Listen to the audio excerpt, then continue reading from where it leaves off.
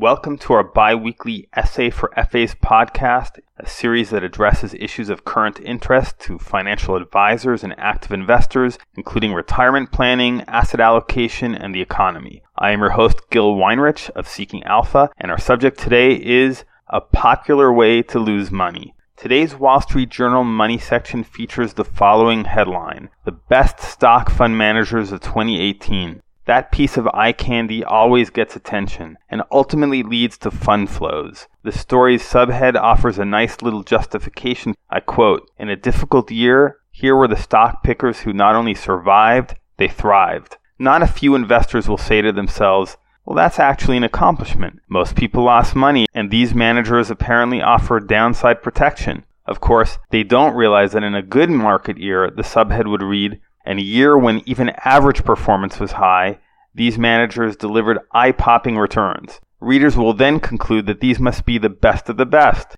Sorry, folks, but it's not just that past performance does not predict future returns, as the disclaimer usually goes, but it would be closer to the truth to say that statistically speaking, past positive performance is likely to presage poor performance. This has been studied numerous times. S&P Dow Jones Indices, for example, publishes a regular persistence scorecard. The one that came up first in my Google search from February 2018 reads as follows. Of the 222 large-cap managers that were in the top quartile as of September 2013, 0 could retain this mark for the subsequent 4 periods. Similarly, for mid and small-cap managers within their respective starting universes, no manager was able to maintain their performance. Now, I'm not telling you that the managers noted in today's Wall Street Journal have no talent. I'm sure some of them do. But the key problem with the presentation of the journal and other media sources is the focus on the past year. Investing is inherently a long-term proposition.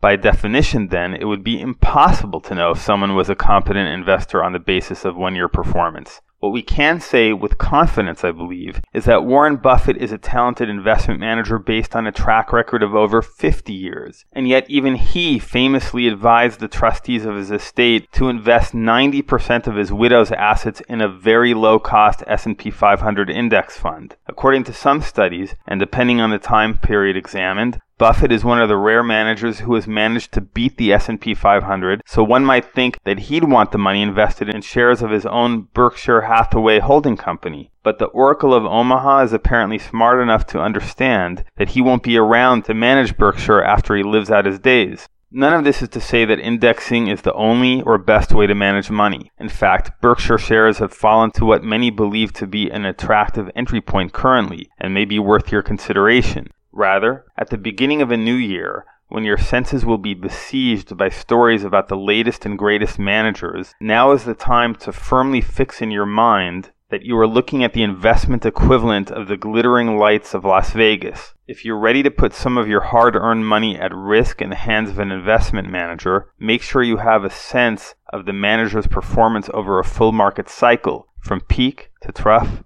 to new peak. Thanks for listening. You can contact me at gil@seekingalpha.com if you have feedback or requests, and make sure to subscribe wherever you get podcasts. This is Seeking Alpha's Gil Weinrich.